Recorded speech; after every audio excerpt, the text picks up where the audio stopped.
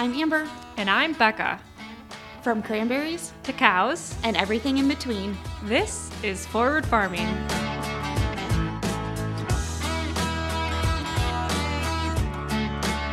Hey guys, welcome back to Forward Farming. You are getting a solo episode tonight. Becca, she is at the state fair all weekend, and she kind of gave me a heads up beforehand that she was probably not going to be feeling well today. Sounded like she had a long weekend, so she is taking the night off. Tonight is Monday, August 15th. So holy cow, where did summer go? I feel like I know we said this before, but time is just flying by and kids are already going back to school. And I can't believe it's basically fall. Like happy Halloween, Merry Christmas, Happy Hanukkah. See you next year already. Like, holy cow. So today I'm going to talk to you a little bit about the cranberry industry, Wisconsin cranberries, and kind of what we're going through as an industry and some of the cool research that we're doing right now. Because last week we had our annual summer meeting and our annual summer field day, which is pretty cool and something that I always look forward to every year. So before we get into that, how the heck are you? I'm doing well. I feel like now that I kind of have the majority of my summer taken care of, I can relax a little bit more, which is nice. Like we talked about with our Door County trip and in like the Jimmy Buffett concert that didn't happen, which is a bummer. I'm still a little upset about that. And my trip out to Connecticut, like all jam-packed into 1 week. That was so incredibly stressful that everything else just seems like a breeze. Like this is no big deal. I'm planning Porter's birthday party for Saturday already. And I'm like, it's so easy breezy. It's really not. So we're doing a rookie year birthday party, which I'm excited about. So everything's kind of like baseball themed. And I bought if you're new here, I'm not the best in the kitchen. I'm not a great baker, but I'm trying to be. I'm trying my darndest to be little Susie homemaker. And I want to make Porter his smash cake because I don't want to like spend a lot of money on a cake that he's not going to remember. So I'm trying to make my own for him. So a couple weeks ago, I baked a cake as like a trial run. I got just like a white cake mix and I like found how on TikTok, obviously, because that's where all my recipes come from now. I found how to make just a box cake taste more like a bakery cake. So I added like sour cream and I substituted this for that and like all these other things. And I was expecting it to be amazing. And like it turned out pretty well. And I was really proud of like how I did the frosting, like I put down, I did a 2-layer cake and then I made my own buttercream frosting. And then I like mixed some strawberry preserves in with like the in-between layer of frosting to like make it fancy. And I bit into it. Like I gave a slice to Dan. He's like, I don't know what am I supposed to be tasting that's different about it. So then I got kind of like bummed out. I'm like, well, screw this. Should I just make a box cake? Like I want this to be special, but I don't want it to be like a $90 cake that I spend at a bakery kind of special. You know what I mean? I'm trying to be a good mom and like, oh, it doesn't taste any different than like a regular box mix. Well, shut up, Dan. Sorry, I'm just kidding. That was mean. I'm sorry, Dan. But now I'm trying to change things up. I'm trying to stick with the baseball theme. So I got this half a sphere cake pan.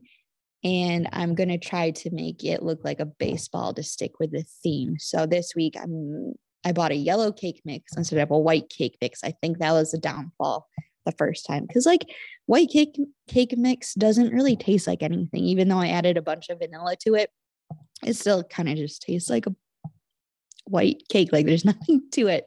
So I'm hoping this yellow cake mix, I hope this is a game changer. So I'm going to try to do a test run of this just to see how long to bake it for in this half a sphere. So it's literally like half a circle, but not like the flat circle cake pan, like a normal cake pan. It's like an actual like sphere, half of it.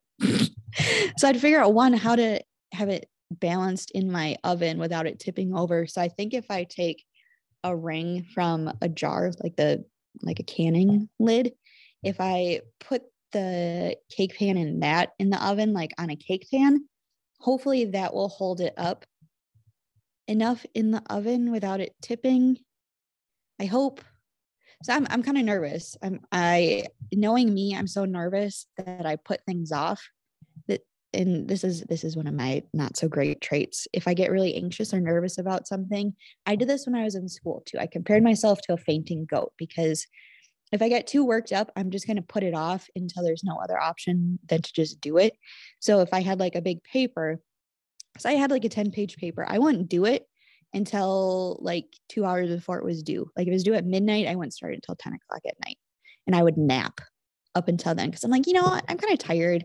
Maybe if I take a nap, I'll wake up fresh with brilliant ideas on how to finish this 10-page paper. And it usually worked, kind of.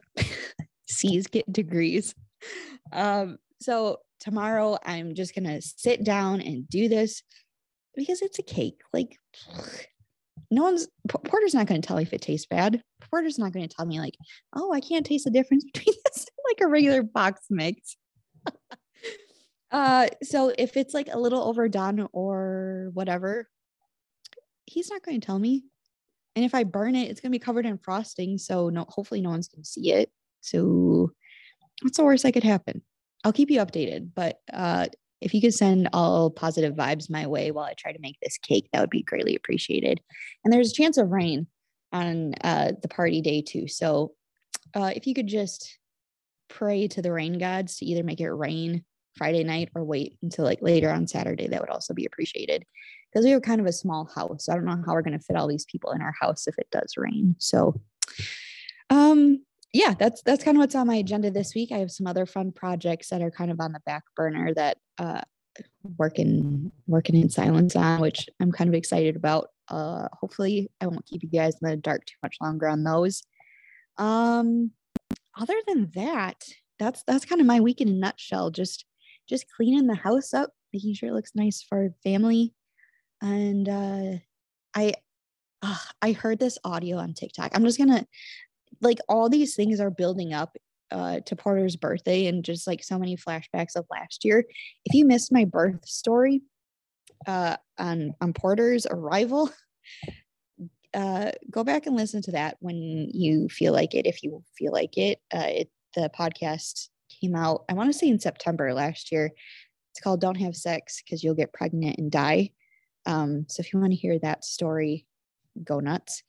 But it's like a lot of bittersweet memories coming back, with a lot of happiness and a lot of sadness coming up. It's like, he's not a small baby, and he like outgrew the newborn size so fast. I feel like I literally went to sleep and woke up and he's wearing 2T clothes. And I just told Dan today, I'm like, I feel like he's 10 pounds heavier than he was yesterday. I don't know what happened. I do know what happened. We started him on milk. We started adding milk to his bottles, whole milk. And I feel like he's just so much bigger now, which is hard to believe because he's already so big. But I feel like I don't even remember what it's like to have a small baby. And it's like, oh, now I understand why moms are like, oh, I'm ready for another one, and he's not even a year old yet. I don't want another one right now, by the way. Like, but I can understand why that would be a thing. Anyway, I'm just kind of rambling on, but there's a lot of emotions going into this. And today, during Porter's nap, I was on TikTok and I heard this poem about your baby turning 1, and like I just had a full-on cry session while Porter's sleeping in my lap. So I'll probably be making a video using that audio. So if hopefully I get you guys to cry along with it too. So if you're listening to this and before you watch this video, make sure you be like, I warned you. If you see Porter's birthday reel come along, if you're sensitive, like, just mute the audio, because I don't want you all to cry, but I kind of do, I want you to hear it. So, like, it gets you right in the feels. So anyway, enough about Porter and his birthday coming up. Let's talk about the cranberry industry. So hard left turn. Last week, like I talked about before, we had our summer meeting and our summer field day. So we have 2 annual meetings every year for the entire state of Wisconsin. All of the cranberry growers get together, and it's really nice because you see a lot of people that you don't see very often, like from all across the state, obviously. Duh, Amber. So there's growers from like up north, like in Manitowish Waters, which is like way, way up north. There's growers from the Wisconsin Rapids area, the Toma area, Cranmore area, kind of all of like West Central Wisconsin. And then there's a few, which we see more often, but like the growers from up north, we don't see very often. So they all get together in one location on a marsh. And there's like this host marsh. We did this for our centennial year on our farm. So back in 2018, we hosted the summer field day, and it's a big deal to host this. You have to get your entire property looking pristine because everyone wants to see what's going on your marsh. Like farmers are nosy people. I don't think that's a secret. They want to see what you're up to, what your property looks like, what your equipment looks like, what your shop looks like, what your toilet water looks like. Like they just want to know everything. And which is great because I'm nosy. I want to see what other people are up to. So I get it. And, there's just a lot of making sure that like all of the weeds are pulled, like all of your grass is perfectly manicured. All of the gravel is looking great. Like it's a big thing. It's a lot of work that goes into it. And, there's a bunch of vendors that come and set up as well. So like equipment vendors, crop insurance, there's people there who rent bees, bumblebees, honeybees. Let's see what else. Ocean Spray is there with a booth testing out like new products that they have coming out. And they had, quick sidetrack. Ocean Spray had this immunity juice that they were sampling, and it was really good. It was cranberry, blueberry, and acai, whatever it is, that little thing. It was a really good blend. So if you happen to see, it was in like the single serve juice bottles. So if you see the immunity juice, you should definitely try it because I want to swim in it. It was so good. Let's see, what else did they have? Yeah, just like a bunch of different equipment that we use and we kind of modify. So you get to deal with a bunch of different sales reps and that kind of thing. So just kind of like mingle your way around and introduce yourself to different people, like different new like ag solution companies. So where you get like your fertilizers and your chemicals and stuff, you can meet with them. And so if something were to ever happen, like this happened to us a couple years ago, we had this pest that we haven't had for a really long time that just suddenly showed up the week that my parents were on vacation. So I was kind of in charge of like the ordering of things if this were to ever happen. And it did, big time. And my dad was gone and he wasn't going to be back before this could get taken care of. So I went to our local co-op where we usually get our stuff from. And I said, I need X amount of this pesticide to treat this insect because we're coming up on our deadline to apply things before harvest, our pre-harvest intervals. And she's like, sorry, like there's a lot of other growers that need this. If you would have come to me a couple hours ago, I could have got it for you, but I can't get it to you for at least 2 days. So I was like, okay, well, I'll get back to you. So I called my dad and he's like, well, you need to call this person instead. And we had never worked with this person before. We had just met him a couple of times at this field day. So we kind of had a brief relationship. So when I called him, I'm like, hey, this is Amber from here. We need this. Do you have it? And he's like, yep, I've got it. You need to come right now though, because I've got growers coming in needing it too. So if you can be here before we close, like it's all yours. And I was like, great. So I had to drive it was like a 2-hour drive one way to go get it, I think, and to zoom back home. And thankfully, ever since then, we built a really great relationship with that company and that salesman. So he knows if we ever need something in an instant like that, we know he's going to have it. So just building relationships like that is really important at these meetings, and also to build relationships with other growers that you can call up with questions. So say, we had a funky, like if we had a funky spring, we can call a grower 20 miles down the road and be like, hey, we're experiencing this. I heard you're going through something similar. What are you doing to help treat this? And then they can give us their feedback. We can kind of share what we're doing, how we're doing it, which is really great. And a lot of us in this area, if you're new here, I don't like to say where I'm from. I think there's creepers out there and I don't want to give them that information. So I am trying to be vague. So if I'm not saying where I'm from, if you haven't figured it out by now, I don't want you to figure it out. Sorry, no offense, but I like my privacy. So anyway, the area where I'm from, there's like our marsh is kind of like the home marsh for our town. So back when our marsh first started, it was one family, right? And then the family, there were, I don't know, a couple of sons. I don't know exactly. I don't want to make it up and tell you guys lies. That would be rude.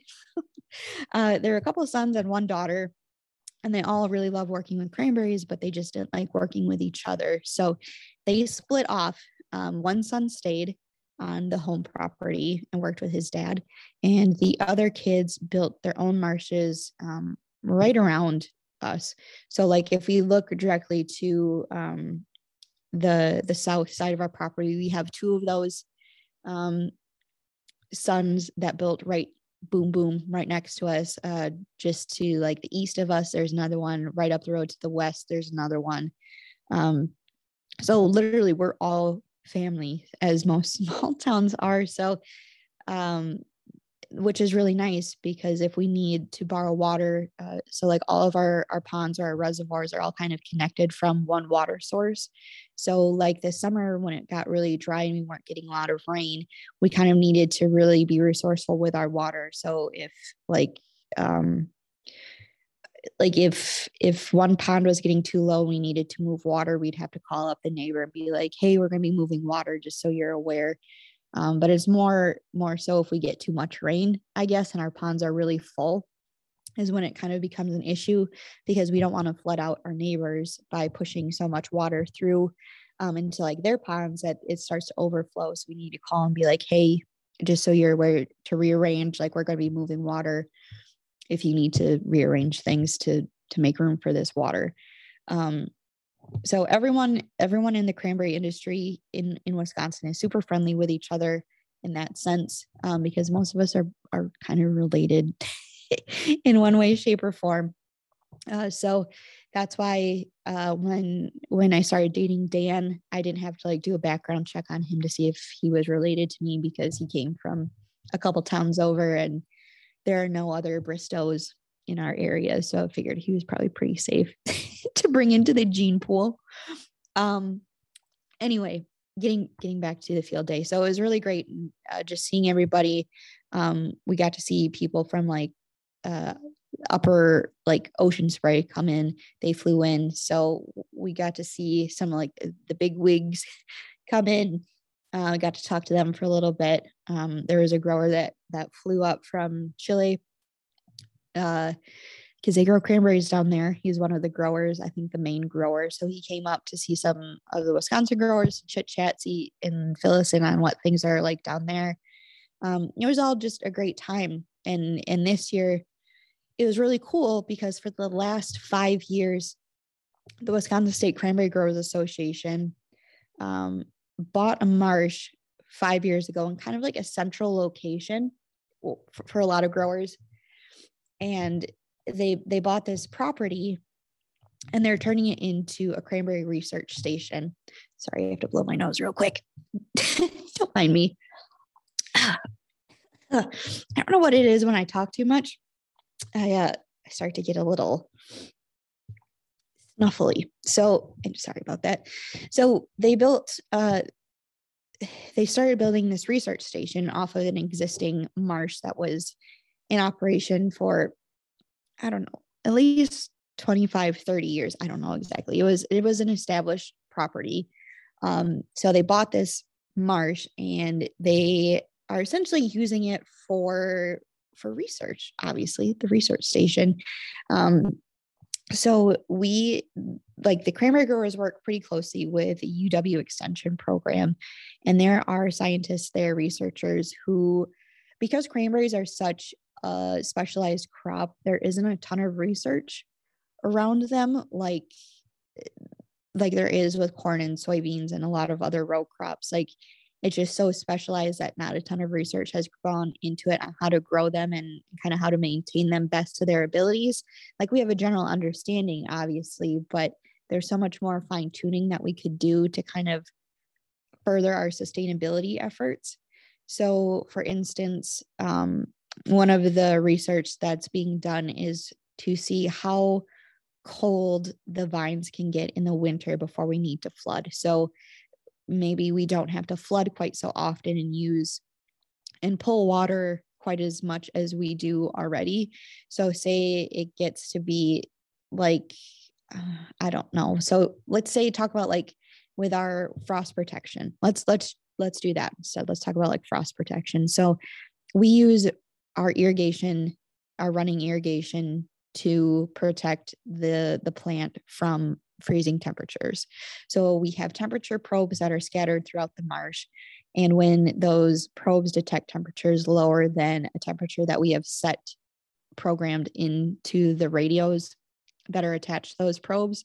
So say if it gets below 34 degrees, the radio will call our cell phone and be like, hey, it's below the temperature, start your irrigation. So that running water will protect the buds from freezing. So even though like it might get to be like 19 degrees, that running irrigation, that energy from the running water protects the plants from freezing and dying basically. So even though there might be ice forming on top of the plant and the fruit, that running water, the energy created keeps that warm enough so it doesn't freeze. So now maybe instead of having our temperatures set at like 34 degrees for frost protection, maybe they can get down to like 27 degrees. I don't know. I just made that up, but maybe they can get a little bit lower so we can save on water during irrigation. But like as growers, we don't want to do that experiment ourselves because it's our crop. If we don't think that they can get that low just based off of like personal experiences, we're not going to do that testing ourselves because we don't want to freeze our crop off and ruin everything. So let's let the researchers do that on a controlled environment. So that way, if they screw up, they're not really losing money off of it. They can just report back to us and be like, hey, we found that, they can get down to this temperature and still be fine. Which is really cool. So the way that they have it set up out there is really interesting. So they just built this big shed type building, and they have offices and labs in there, and like a big conference area. So when you have events like these, the growers can have one spot to kind of have a meeting in and kind of all be in like one common area. The researchers there, because they're driving from Madison, so they're driving probably 2 hours to get to this property. They can go in. They have an area to do their research. They have computers. They have labs. They have like a full lab. It's really cool, like a chemistry lab. They have like a big freezer. So if they need to like put the plants in the freezer to do a controlled temperature type thing, they have that available to them. And like it's huge. It's this big building full of like things I never thought I would see related to cranberries. And then down in like the actual farm, like the actual like marsh area, they right away, when you walk in, the established beds are still there, getting a crop off of them. And in those established beds, like since there's already like weeds and already established pests in there, that's kind of where they're doing their new like herbicide, insecticide treatments, because if you're a crop farmer, I'm sure you know, like all of the new bans that are cracking down on chemicals, like that we're allowed to use. And especially for cranberry growers, we have just a few handful that we can use, and a lot of them, and some of them are being taken away, which is going to be very hurtful for us. And I don't want to say that to like scare you as a consumer, because these chemicals that we are applying, we it's all very controlled. So we know what we're applying in correlation to like our harvest dates. So they have, if there's any residue being left on the fruit or on the plant, there's a certain amount of days that it will hang on before, you know, it's considered safe to eat again. And we're very mindful of that timeline. So as an extra precaution, and we'll talk about this in a future episode. I have it all planned out. We're going to be talking to one of our crop consultants from Ocean Spray, who's going to be kind of diving into this a little bit more. But we have to send in like our full reports to Ocean Spray, our handler, whoever your crop handler is, where you send your fruit. We have to send in our reports with the dates, the exact amounts that we applied everything, the wind direction, the weather, the temperature. Like we have this detailed report that we have to fill out and send in for us, Ocean Spray, before we can send our fruit into them. And if they see like, oh, you applied this on this day, this was too close to your harvest date when you sent the fruit in, we can't accept this fruit. So they'll actually pull that fruit from you and dump it. Like they have to like clean the entire tank where all of the fruit is being dumped after harvest before it gets processed. They'll clean the entire pool out, and you don't get paid for the fruit that you sent in. So we're obviously very mindful of what we're applying, when we're applying it, if it's safe, you know, all this other stuff. It's safe, obviously, otherwise it whatever. So they're testing out jumping back to it, they're testing out new products here. And it was really exciting to hear that they have something in the works that is soon to be, that we'll have within 2 years, that can take care of a lot of our weeds, our troubled weeds and grasses that we struggle with. Because if we have too many weeds, obviously it's going to suffocate out the vines, and we're not here to grow weeds. We're here to grow cranberries. So anything that can help stifle those weeds out is going to be a game changer for us. And without, you know, fewer weeds results in fewer insects as well. So win-win-win. So they're testing that out in small areas, and it's crazy how controlled they're doing this. So all the fruit that they're testing, like these new products on, it doesn't get, they have to hand rake it. It's like a controlled area. So it's all hand raked and not included in like a big harvest, like what we're doing. So it's all very small. So they'll test out in a small area first. And then if it like is okay with cranberries, because like a lot of the stuff that, again, other row crops can use, we might not be able to use for us. It might be bad for our plant. It might kill the plant, where it could be do really well for like corn. It might not be the best for cranberries. So everything's labeled differently for us.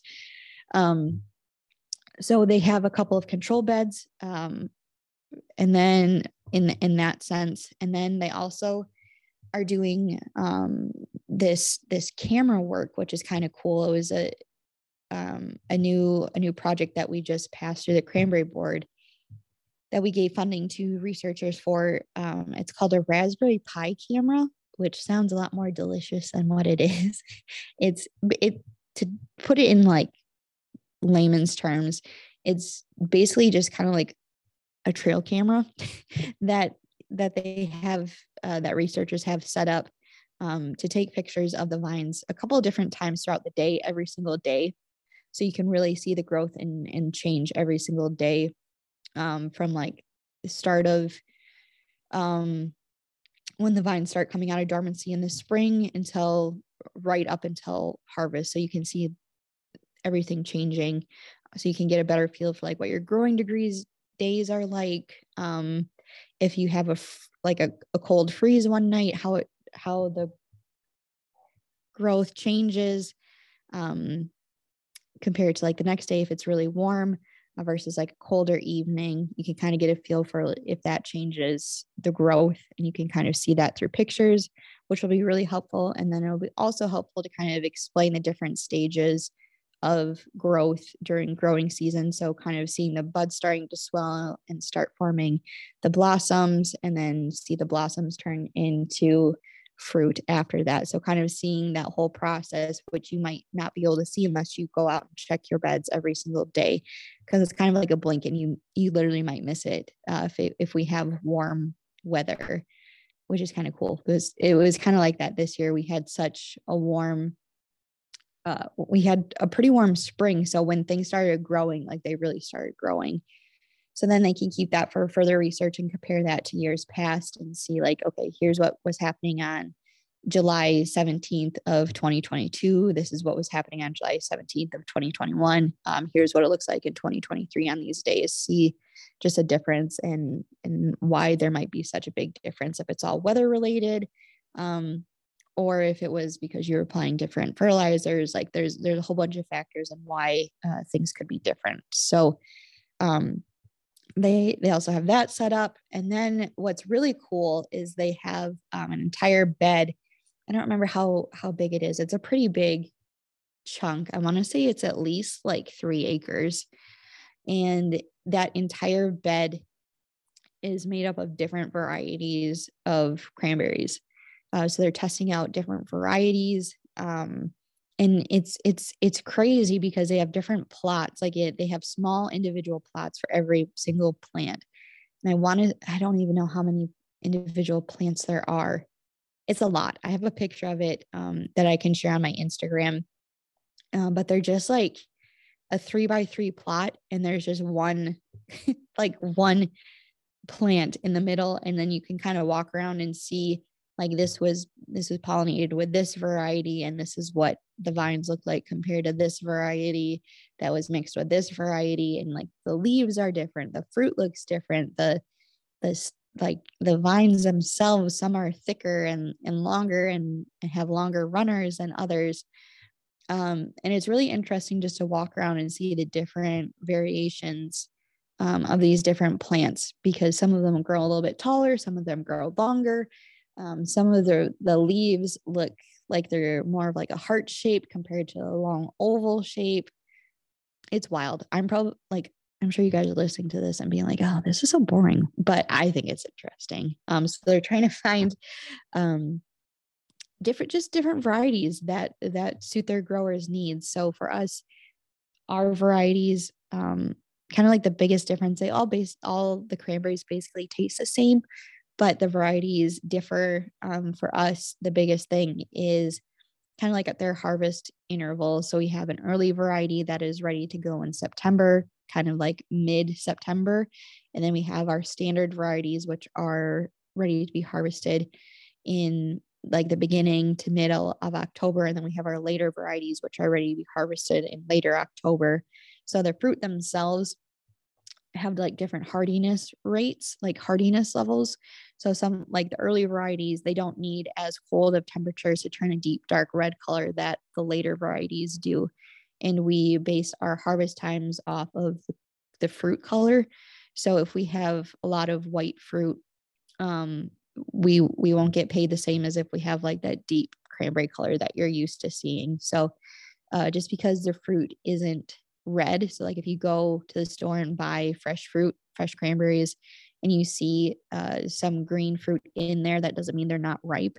They just weren't exposed to the cold weather to turn them that deep dark red color. So it still tastes perfectly fine. It's just it hasn't had enough cold yet. Little fun fact. So there's an area for all those different varieties, which is bananas. And then another really cool area, they have 3 or 4 smaller beds, like maybe a 1/4 acre, and they have individual liners underneath the sand that they're built on. So which apparently it's like a pool liner, like a plastic liner. and on those beds, they are testing like the water retention. So say they want to test, oh, I don't know. Like I think for this, they're going to be testing like the cold hardiness of the plant, so that maybe they'll flood one for like 2 weeks, and then the bed next to it, they'll hold the water there for 10 days, and the other one they'll only hold it there for 5 days, and then another bed they're not going to put any water in it. And with those liners, you're not going to have any runoff water between the amongst the beds. So like in a normal bed, if you just put water into one, it's going to bleed off and go into like its neighboring bed. So with these liners, it's going to keep all the water into one area and not allow it to pass through the rest of them. So it's very precisely controlled beds. And so say when we're flooding in the winter, if we leave our water on longer than we typically do, how is that going to affect the vines when they come out of dormancy? If we don't put water on, how cold can we get those vines before they start to freeze off and show signs of stress or start to die? So those are really important experiments that, again, we as growers don't want to do ourselves, but the researchers, they can do that. It's okay if they freeze those vines off, because again, they're not getting paid for that fruit, whereas we are. So we're really excited to see some of these studies that they're doing, because the researchers work very closely with the growers. They hear our concerns and they find a way to make studies to help us, which is huge.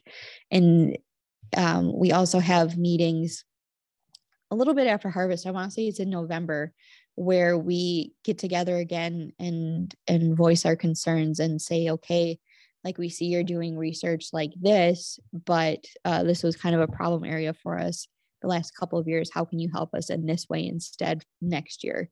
So we can get that research done and start making changes for ourselves. And a lot of times it's just how to be more sustainable. What can we apply in less amounts to fix this problem? How can we not use so much water, even though it's all being recycled? How can we make more precision applications? How can we more precise with our resources? And cranberry growers are such resourceful, sustainable people, like farmers. We're always trying to improve what we're doing now, because again, like we all, like a lot of cranberry growers are our families. They're multi-generational. It's hard to find like first or second generation cranberry growers. We're mostly third, fourth, fifth, seventh generation out here. So there's, and we all live and work on the property. We all live and breathe and eat this crop.